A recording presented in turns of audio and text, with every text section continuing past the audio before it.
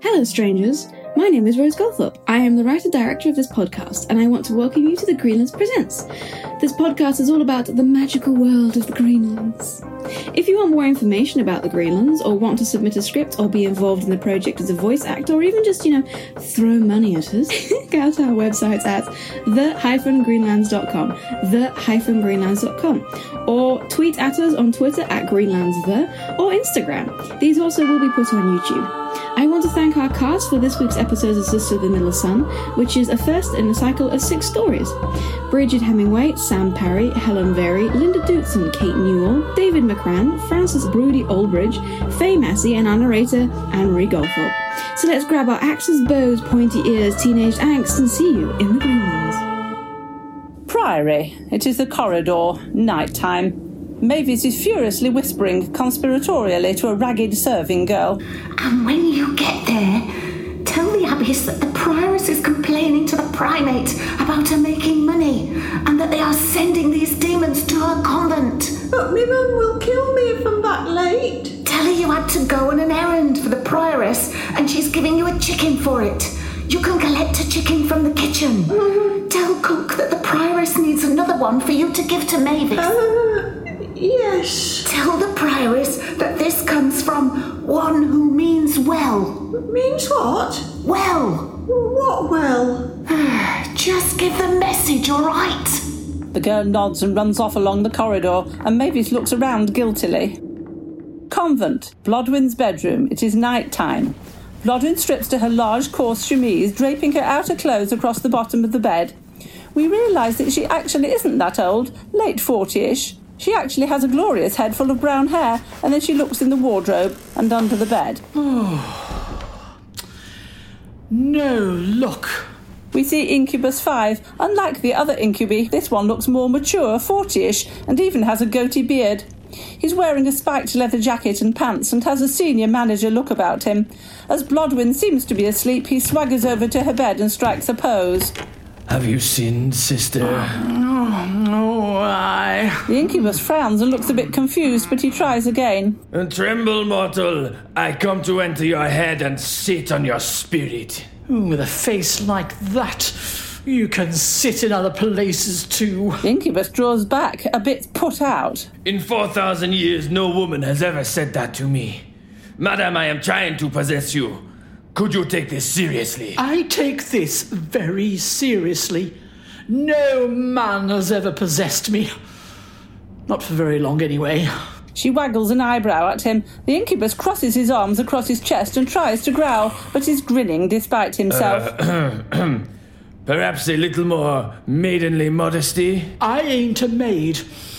I've been a widow 7 times. Thank you very much. The incubus and Blodwen are full-on smirking now. This is entertainingly like a setup of a bad 1970s blue movie. I wonder what they all died of. It must have been worth it. We could find out. Oh, in my 4,000 years of existence, I have met many women, but none have tried to kill me in this way. I dare you, madam, to try me! Blodwen winks. The scene cuts to Sister Letice's room. She's calmly sitting, reading her Bible. She turns a page carefully. We hear a series of thumps and weird noises. She sighs and throws a clog at her wall. Stop looking for handsome men in your wardrobe. You won't find one. That woman... Convent. Blodwen's bedroom. Morning. The naked incubus is prostrate with his magnificent body thrown exhaustedly across the bed with a little sheeting to protect his modesty. Blodwen is dressing. He regards Blodwen with awe. He produces a flask out of somewhere. It appears I am still alive, although it was close a few times. He winks. I could try again later. The incubus laughs. Fine. You get to keep your soul, only because you almost sucked out mine. I am curious about your order. Such peculiar women. Tell me about yourself. Later. I have to get breakfast started, then prayers, and me daily duties. I ain't sacrificing them for you, even if you are the handsomest man this side of mountains. Oh, my mother always said, get the man's name and address. What's yours then? My name? Ha! You couldn't pronounce it. Try me. I can do things with my tongue a demon never dreamed of. This causes both of them to pause and consider this. You can call me Lord Ozefald the Destroyer. Right. Oz the Destroyer. You can show yourself out. I got stuff to do. She adjusts her headdress and walks out of the room. The incubus stretches and produces a modern cigarette, which it smokes and then disappears. Convent. It is the corridor, daytime. Blodwyn is walking along the corridor looking a little proud of herself when the incubus pops up next to her striding along. So, I wish you to show me this holy ground of yours. I am most curious. Blodwyn yelps and shoves him in a doorway. Oh, I told you to leave. You heartless woman! You do such terrible things to me and then throw me away without a second consideration. I'm supposed to say that. Yeah, I got there first. He waggles his eyebrows at her and blows smoke at her. You are a man and some sort of demon. Your place is not this holy ground. Quite the contrary, my dear. This is a sort of nunnery, and I always get me to a nunnery. Brings back the days of my youth. Blodwyn glares at him. We're priestesses. Oz shrugs. Same thing. Anyway, I am not leaving. Hell is most boring this time of year, and you are too interesting to leave, my dear. Oh, men. This is why I became a priestess. They're all the same. Right. If you're going to stay, you will have to wear a robe and pretend to be some monk or other. I am not having a man dressed like that following me around. Oh, roleplay. Kinky woman. I'm starting to see why you went to hell. The incubus laughs and makes a grey robe appear around him. He looks like a very demonic priest. Well, it could be worse, I suppose. Stick to me, and please don't say anything stupid. She sets off with Oz following her. We notice that his shoes have heels. Priory. The prioress's study. It is day.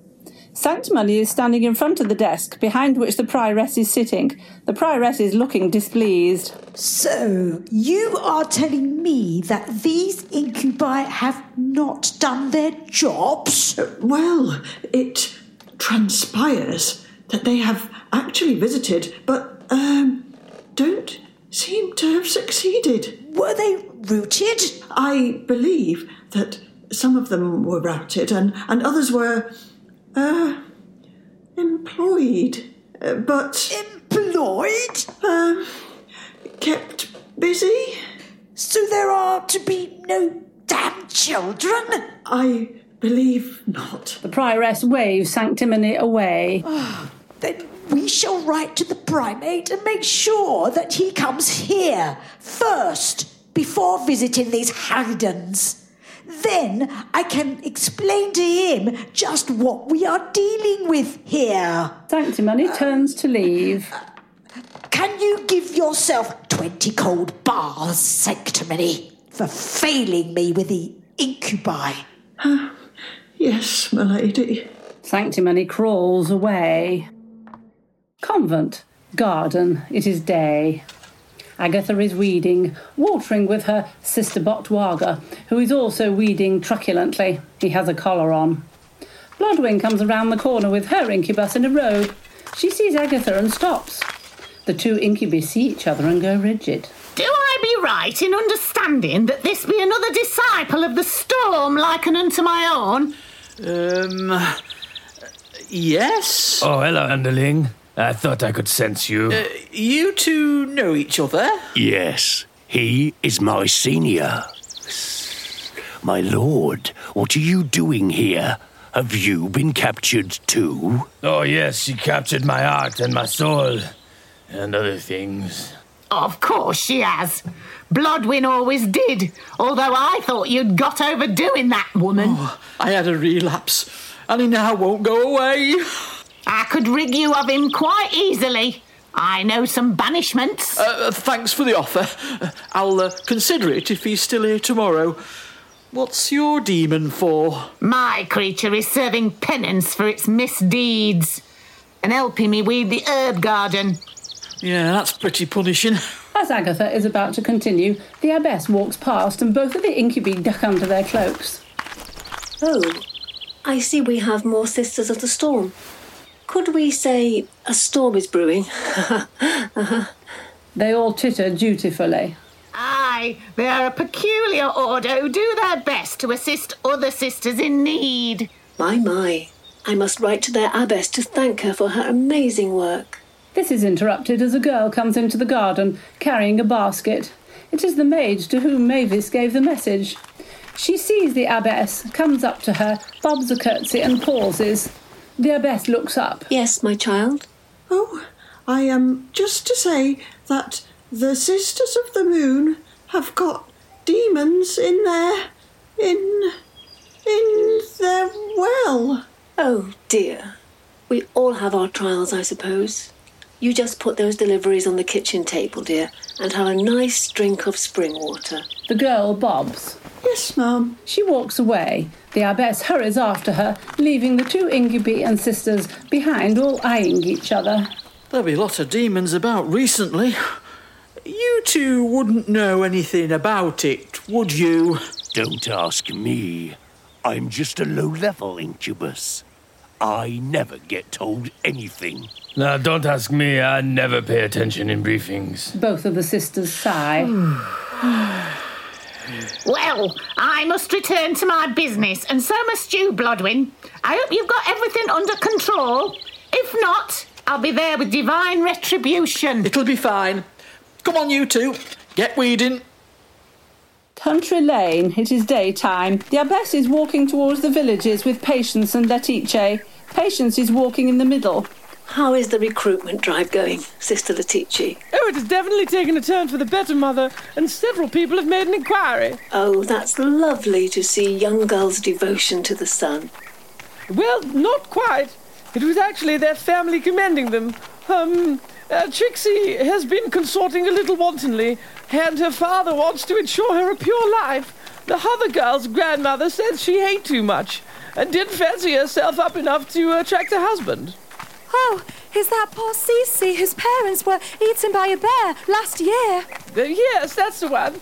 So I said I would come down and have a word with the girls and see if they had a sunny vocation. The best thing. I hear the poor girl eats to cope. Most unhealthy. Have you heard from the primate, Mother? Yes, he is to visit us next week, and I am sincerely hoping that he will listen to my complaints about the Sisters of the Moon's rents. Only Etty knows. Only Etty knows. Priory. The cloisters. It is daytime. The prioress is parading slowly up and down. Mavis is following behind her and carrying the prioress's cup of wine, her fur stole, and a large fan. Fan me, child. The air feels a little sultry. Yes, my lady. Mavis fans her as the prioress walks in a stately manner, and then... A sip of wine, I think. Yes, my lady. She holds the pale wine up to the prioress's lips, and the prioress sips while walking. Sister Bluster appears, walking from the opposite direction, and she bows to the prioress and then turns to walk alongside of her. Good morning, my daughter. Good morning, my lady. I have decided to ask the primate to disband the Sisters of the Middle Sun. They are paying their rents, my lady. Perhaps, but I want their land. It will pay for my new planned stables and horses. Perhaps if we gave them chance to raise the purchase monies, my lady. I will not have excuses. It's my land. But, my lady... The prioress whips around angrily at the interruption, and her sleeve catches the wine in Mavis's hand. It pours down the prioress's front to her outrage. Convent. Kitchen. It is morning time. Aggie is stirring one of her potions on the stove. Blodwyn is slicing potatoes, and Letice is scrubbing kitchen services minutely and obsessively. Patience is chopping what appears to be a mound of grass at the table sitting next to Blodwyn. Blodwyn is singing a repetitive taradiddle song quietly, which annoys Letice, who keeps casting annoyed looks at her. Blodwyn smiles serenely back. Sister Agatha, do you know that the primate particularly wants to have some Jack-o'-often tincture in his food? Shh! Letice will hear you. And of course he does, child. It's very good for you. We must ensure that the primate has a very smooth and genteel stay. Our reputation depends on it. Ugh, I don't see how we're going to manage that on 2 potatoes and an egg. Well, that's just a reflection of your failures as a cook, isn't it? At least I have the best cell dusted out and all ready. I spent all day stuffing a new mattress and pressing the sheets. Well, I found some solid ham in a storehouse. We could make him ham and potato soup. See, I am of the opinion we make his stay wholesome, but not grand. Because, you see, he's got to understand we're poorer than a titmouse's tit. Letitia glares at her and then pauses. Well, you do in fact have a point, Sister Blodwin. I shall remove some of the golden paper decorations. Letitia leaves and the other three open their eyes wide with surprise and gawk at each other, and then at Letitia's back. Did Sister Letitia just agree with Sister Blodwin? Aye, this is a rarity. Country Lane, day. The abbess and patients are walking into the village. As they come around a corner, they see two peasants about to climb over a stile. The men both stop and make small bows, repeatedly and awkwardly. Morning, sister, sister. Good morning, good sirs. Is thee going to the village again to get rid of them demons, eh? Indeed, it's good woman Shepley's sow. That ain't no demon. She keeps giving it them marshmallows she makes, and now it's gone crazy after sugar and has taken to sitting up and begging for them. Ah. You know, my wife don't think that you're worse than an airbrush at a threshing meeting no more now. Oh, that's very nice. Yeah, and we think that your pretty apprentice here is really quite useful. Oh, thank you. The villagers start to climb over the stile. Well, we'll let you get on. We know as you've got that primate bloke coming, so you're probably pushed for time. Bye, Mother, and, They both tip their caps and vanish over the other side and behind the hedge. The priestesses resume their walk. Well, it's nice to feel, supported. The prioress smiles and absently pats Patience on the shoulder as they walk. Convent, Blodwin's bedroom. It is night. Blodwin is brushing her hair, sitting in the bed, and the incubus is sprawled on it, eating grapes. We got the primate coming tomorrow.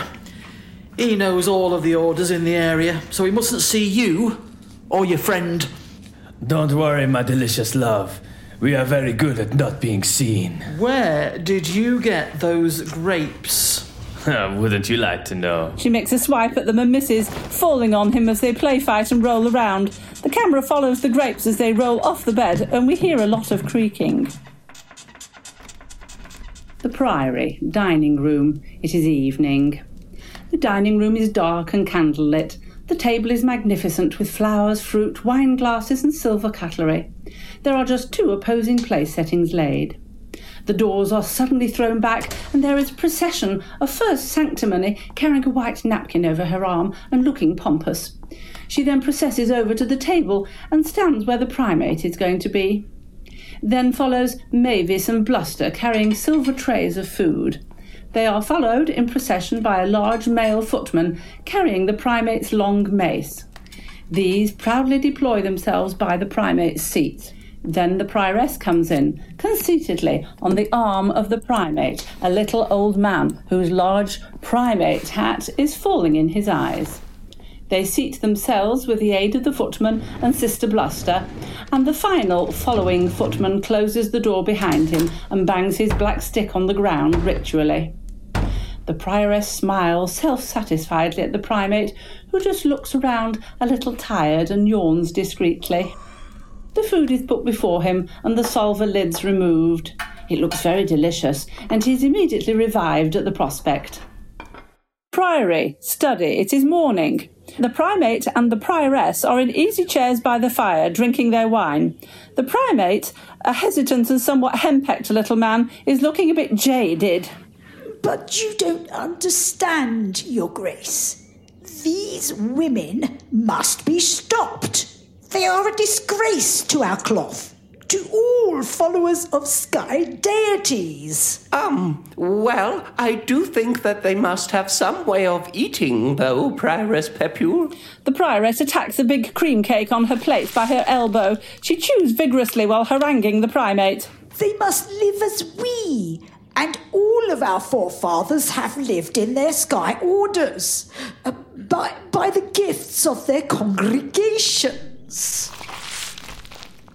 But perhaps their congregations do not gift them as well as you do yours. He signals at the cream cake, at which the prioress bridles a little and delicately wipes her mouth on a lace handkerchief. In that case, They should practice abstinence, as did the god of the moon in his movement through the bowels of the earth's nether passage. I hear your plaint, Prioress, and I will certainly consider it during my processions across the Sky Deity's lands. He holds up his empty glass to her. Perhaps a little more? Convent dining room. It is evening. The table is laid for the priestesses and the primate. There are just 3 solitary candles, no fruit, and a small bunch of dandelions and other flowers of the hedgerow. The first primate footman throws back the doors, enters and stands by the primate's place setting at the head of the table. Letitia and Aggie enter next and stand next to their chairs. Then the primate enters with the abbess on his arm. They all sit after the primate has been seated. Blodwyn and Patience then enter with 2 serving dishes. They stand next to, but behind, the primate. The primate's other footman enters, closes the door behind himself, and bangs ritually on the floor with his black stick. The primate picks up a spoon and fork and looks back at Blodwyn and Patience with hungry anticipation. Blodwyn and Patience both lean forward from either side, remove the covers of the dishes, and present their plates of food for the primate to help himself. One plate contains 6 small potatoes, and the other a very small chicken, and some thin soup with a few carrot pieces floating in it. The primate's face falls to become dismayedly disappointed. Thank you for listening to this episode of Sisters of the Middle Sun. I hope you enjoyed it as much as we like to make it. If you could drop us a like, a subscribe, or a review on iTunes or wherever you happen to listen to podcasts, or recommend us to a friend who needs a laugh, please do. We're just starting out and every little thing helps. If you want to get involved in the creative side of things, or give us feedback, or you want to be a scriptwriter or an actor, or just want to be involved in the Greenlands generally, please contact us on our website, www.the-greenlands.com, or tweet at me at GreenlandsThe. I don't know why Twitter made it GreenlandsThe, but we're now stuck with GreenlandsThe, so tweet at me. Hi. I'd also like to thank our editor, Matthew McGuinness, and our musician, David Berlin, for pulling together our disparate elements. We'll have another episode out next week, so see you then!